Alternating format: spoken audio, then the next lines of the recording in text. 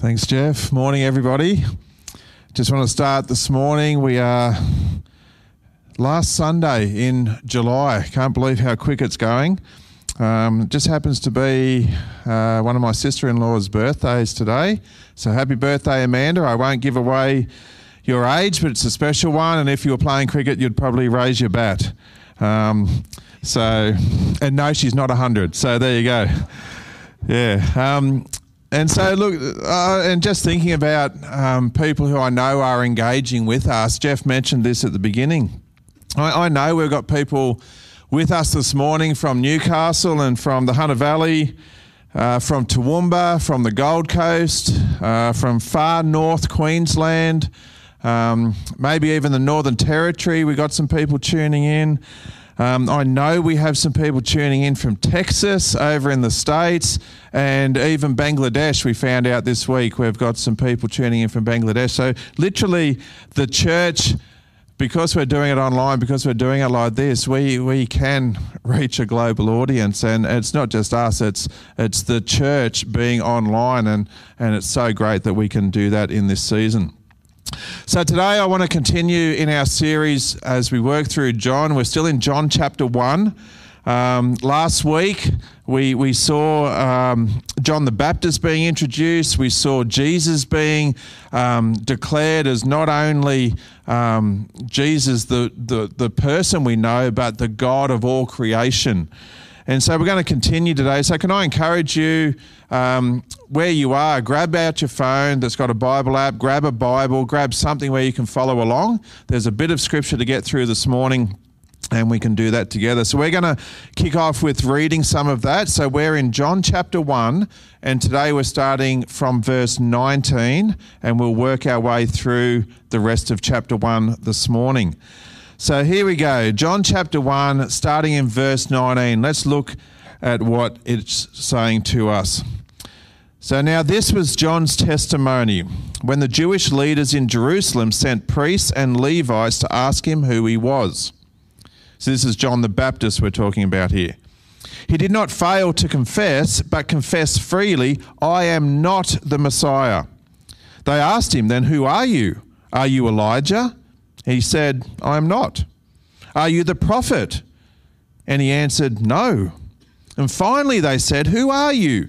Give us an answer to take back to those who sent us. What do you say about yourself?" And John replied in the words of Isaiah the prophet. He said, "I am the voice of one calling in the wilderness, make straight the way for the Lord." Now the Pharisees who had been sent questioned him. "Why then do you baptize if you are not the Messiah, nor Elijah, nor the prophet?" "I baptize with water," John replied, "but among you stands one you do not know. He is the one who comes after me, the straps of whose sandals I am not worthy to untie." This all happened at Bethany on the other side of the Jordan where John was baptizing. So there's a bit in that, and just to unpack a little bit of that, the place where John was doing this baptizing is traditionally the place where the prophet Elijah was taken up from heaven, taken up into heaven. And so that's why the question about, are you Elijah? Are you that prophet who has come back? Because this is the place that's significant for Elijah. There was also scriptures back in Exodus where Moses was writing that a prophet would come that would be greater than him. So the Jewish nation had been waiting for this prophet to arrive. And so this is what's in the mind of the people who are asking John these questions. Are you Elijah? Are you the prophet? And he kept saying, "No, I'm not." He said, "But I'm pointing the way towards the one you need to start paying attention to," meaning Jesus. And so as we unpacked a couple of weeks ago when we looked at a bit of an overview of John, in chapter 1, there are 7 different names given to Jesus. And I'll just show you what these are, just so you can remember. And so we've got the Lamb of God and the Son of God and the King of Israel and Jesus of Nazareth and the Messiah or the Christ and a Rabbi and the Son of Man. And so today, I just feel like we need to stop in one of those titles to bring some revelation about who Jesus truly is. And that's the first one on the list, that Jesus is the Lamb of God. And so as we continue in the passage, we're now at verse 29. Let's look at what John the Baptist actually says. So the next day, John saw Jesus coming towards him and said, "Look, the Lamb of God who takes away the sin of the world. This is the one I meant when I said, a man who comes after me has surpassed me because he was before me. I myself did not know him, but the reason I came baptizing with water was that he might be revealed to Israel." So there's a bit in that. The Lamb of God who takes away the sin of the world. And I love that sentence because John the Baptist is recognizing that Jesus, the Messiah, the Anointed One, is God, because that sentence, a man who comes after me has surpassed me because he was before me. Love that sentence. But we need to ask ourselves, what would the people who were hearing John say this, what would those people have understood when John declared Jesus to be the Lamb of God? What would have been going on in their thinking when that statement was made? See, I think we can have this picture of a lamb in our context that is something pretty small and pretty cute, a bit like this picture here, the little one with the green grass around it. But it's probably, in their thinking, more like the other one in the picture. A lamb that's probably about a year old, that has some strength about it, has some size about it, even has some horns growing. That's the type of picture that the people would have thought of. They also would have thought that this lamb, this young sheep that's got a bit of strength, a bit of size about it, would be killed violently. Because we're talking about a bunch of people who live in a particular context where the sacrifice of lambs was absolute common practice. It would not have been out of the question for the hearers of John declaring Jesus is the Lamb of God to think that that means this Jesus guy is going to die soon and die a pretty violent death. John is indicating by making this statement, Jesus is the Lamb of God, that he's indicating how things are going to end. That Jesus will die. He will be a sacrifice. And what the people at that stage didn't quite understand is why, what for, what was going on here. The Lamb of God who has come to take away the sins of the world. Now, when we look at the big picture of Scripture and we look at the character and the nature of God, God is one who gives generously. He's not known to be one who takes. He's one who gives.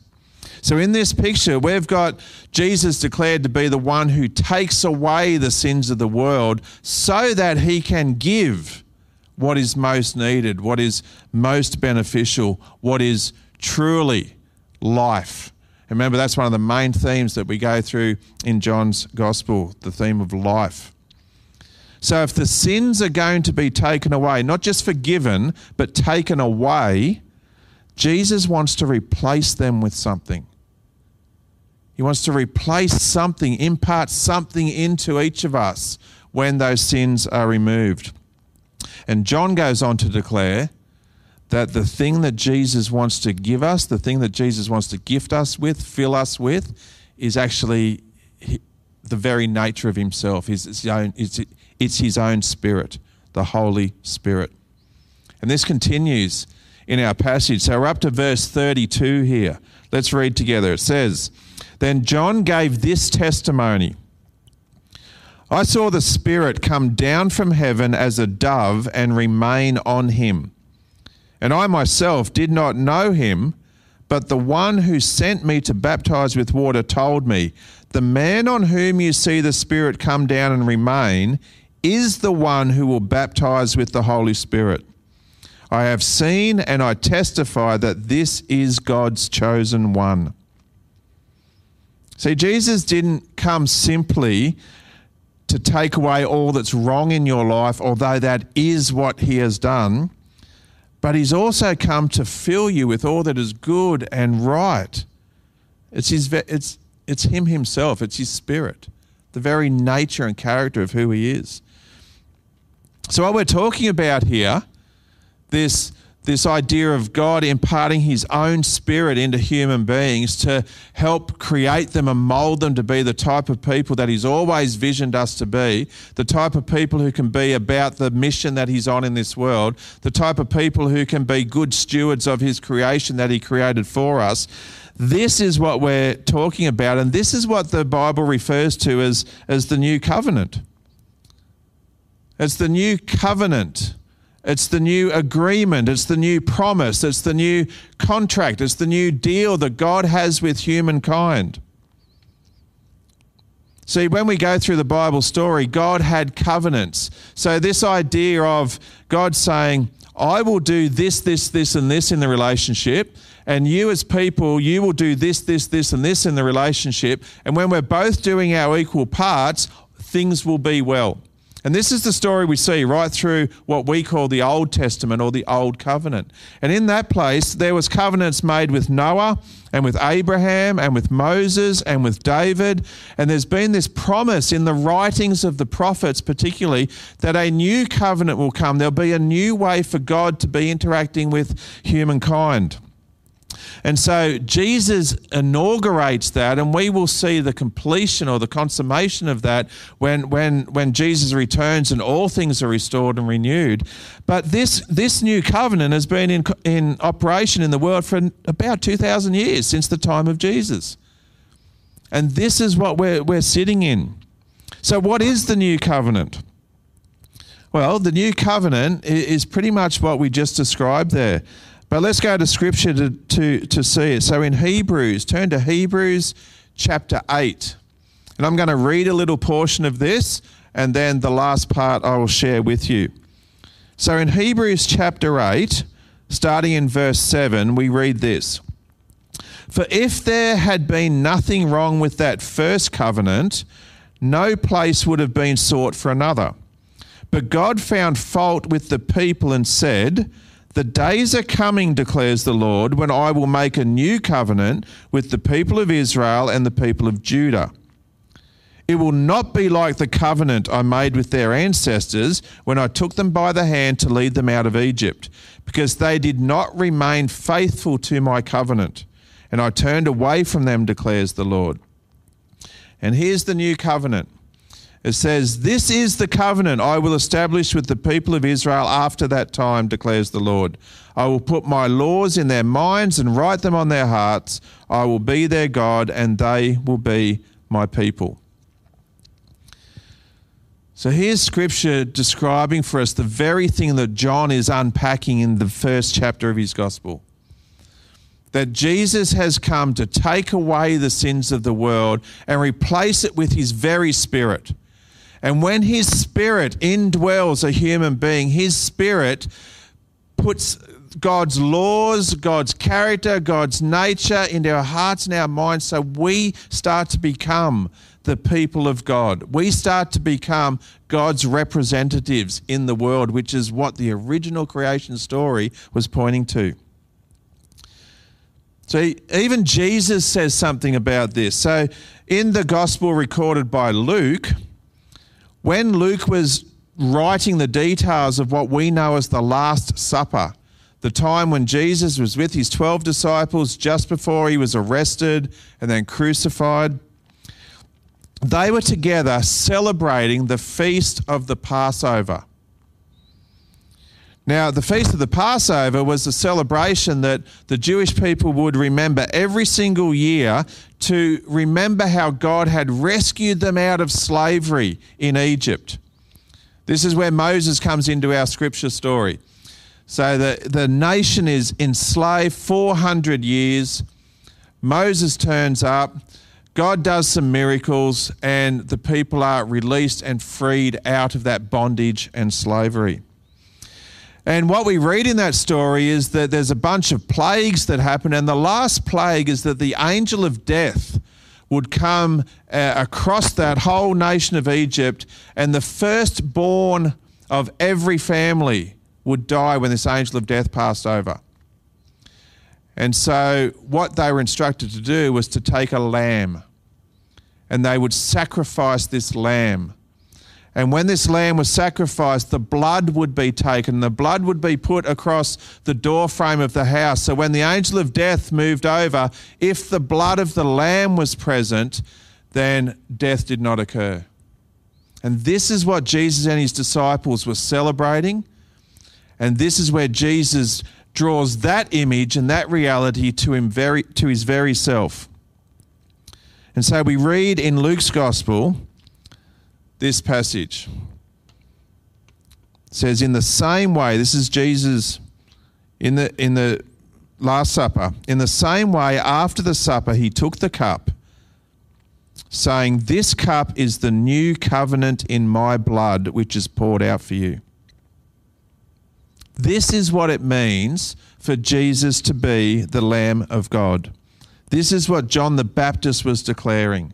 This is a revelation of who Jesus is. He is God in the flesh, doing what only God can do, to actually realize that human beings cannot keep these covenants that God had made through the centuries. And so God says, I'm going to move in and I'm going to enable you to be the very people I've always desired you to be, because I'm going to give you my very self. I'm going to give you my spirit. It's a beautiful passage.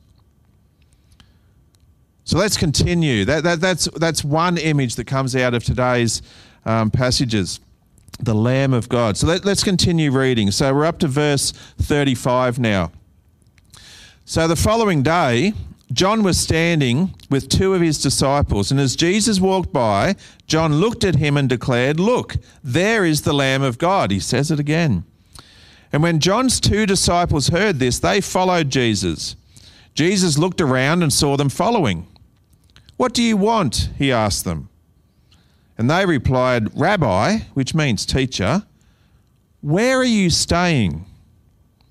Come and see, he said. It was about 4:00 in the afternoon when they went with him to the place where he was staying, and they remained with him the rest of the day. Andrew, Simon Peter's brother, was one of these men who heard what John said and then followed Jesus. Andrew went to find his brother Simon and told him, we have found the Messiah, which means Christ. Then Andrew brought Simon to meet Jesus, and looking intently at Simon, Jesus said, your name is Simon, son of John, but you will be called Cephas, which means Peter. So the gears have changed a little bit here. We've gone from this revelation of Jesus being the Lamb of God into the call for the first disciples to start following. And you'll notice a couple of things in the passages we just read. Two disciples followed. One is identified as Andrew. The other is not identified. Most scholars would think it is actually John, the one writing this account, where John does not mention his own name. And the fact that he even remembers that it was 4:00 in the afternoon when this happened probably indicates that John was the one who was there. But the interesting thing in this passage is the renaming of Simon. So Jesus renamed him. The name Simon in those days meant like a reed, like a thin plant in the water, a reed that's easily blown around and weak and easily shaken and unreliable. And so Jesus looks at Simon and says, you're not going to live up to your name. In fact, I'm going to give you a new name. I'm going to give you a name that means rock, someone that is solid. And actually, when we read Peter's story through the Gospels, into the book of Acts, into the letters that Peter writes, we see him become a man who is absolutely solid in his following of Jesus, but also helping others understand that and the church being birthed. So essentially, Jesus is looking at Simon and saying, you're unreliable, but with me as part of your life, you're going to become a rock. And so I love this, that Jesus actually renamed Simon to bring revelation of what he would become when he devoted his life to following Jesus. So our story continues. The next day, Jesus decided to go to Galilee. he found Philip and he said to him, "Come, follow me." And Philip was from Bethsaida, Andrew and Peter's hometown. And Philip went to look for Nathanael, who told him, "We have found the very person Moses and the prophets wrote about. His name is Jesus, the son of Joseph from Nazareth." "Nazareth," exclaimed Nathanael. "Can anything good come from Nazareth?" "Come and see for yourself," Philip replied. So this character Nathanael, only mentioned in John's Gospel. The other Gospels give his name as Bartholomew. So again, most scholars would agree that same character. Nathanael in John's Gospel is the same disciple called Bartholomew in the other Gospels. And he was a devout Jewish man. We can pick that up in this little interaction. He knew the scriptures well. Remember, at this point, the prophets had been silent for about 400 years. The Jewish people are waiting. What's happening next? When's God going to show up? When's God going to tell us what's happening? When's the Messiah coming? So there's these antennas up to go, I'm tuned into what could be happening here. And whenever there's talk about a Messiah, somebody like Nathanael would have been presenting who this person is against the scriptures. And what we know is that Nazareth is actually not mentioned in the Old Testament. So when Jesus of Nazareth is presented, Nathanael is thinking, hang on, that doesn't line up. Can anything good come out of Nazareth? What are you talking about? And so when we get that picture, Philip's invitation to Nathanael to say, we'll just come and see. It's probably the best thing Philip could have said at that time. So I want to finish just with looking at how Andrew and Philip responded to their discovery of who Jesus is and that response to the invitation of Jesus to come and follow. We can see on this slide, and we've just read these passages. So with Andrew was one of the men who heard that John had said, "Follow Jesus." And Andrew went to find his brother and told him, "We've found the Messiah." Then Andrew brought Simon to meet Jesus. And with Philip, Jesus said to him, "Come, follow me." And Philip went to look for Nathanael and told him, "This is the guy we've been talking about. Come and see for yourself." And so today I think that there's great revelation for us in this passage about who Jesus is. He's the Lamb of God. He's come to take away our sins, but not just to take them away and leave a vacuum, but to replace that aspect, to fill us with himself. Great revelation of who Jesus is. But here's a real practical application for us, I reckon, out of this passage. Both Andrew and Philip have modelled the very thing that we are called to do when we meet Jesus, to go and find others and tell others about it. We do that with nearly every aspect of our life. If we go on a good holiday, we want to tell others about it. If we find a good new coffee, we want to tell others about it. If we see a movie that's great or read a book that's great, we want to tell others about it. And this is just a natural progression of that. If we find God himself inviting us into life with him to give us life that we actually all desire, life that has purpose and meaning and fulfillment and peace and joy and life that's actually eternal and not temporal, it makes sense that we would want to share that with others. Responding to the invitation of Jesus to follow me equips us to be found people. And when we are found people, we give our lives to helping others become found. You know, in the words of one of the most famous hymns that we all know, Amazing Grace, there's that line, "I once was lost, but now I am found. I was blind, but now I see." When we are found people, I think the thing that most ignites in us is that we want others to experience what we've experienced. We want others to be found just as we are found. And just like Andrew with Simon and Philip with Nathanael, we will discover that if we will talk about Jesus, there will be people around us who are just waiting to hear, who want to come and see. And they'll be able to discover that Jesus is who he says he is. He is who the scriptures declare him to be. He is who John is describing to us in this very passage. And there's an open invitation to every one of us that we too can be found. This is God's mission in his world. We read about it in little stories like the one lost sheep, that the shepherd goes to find the one that's lost.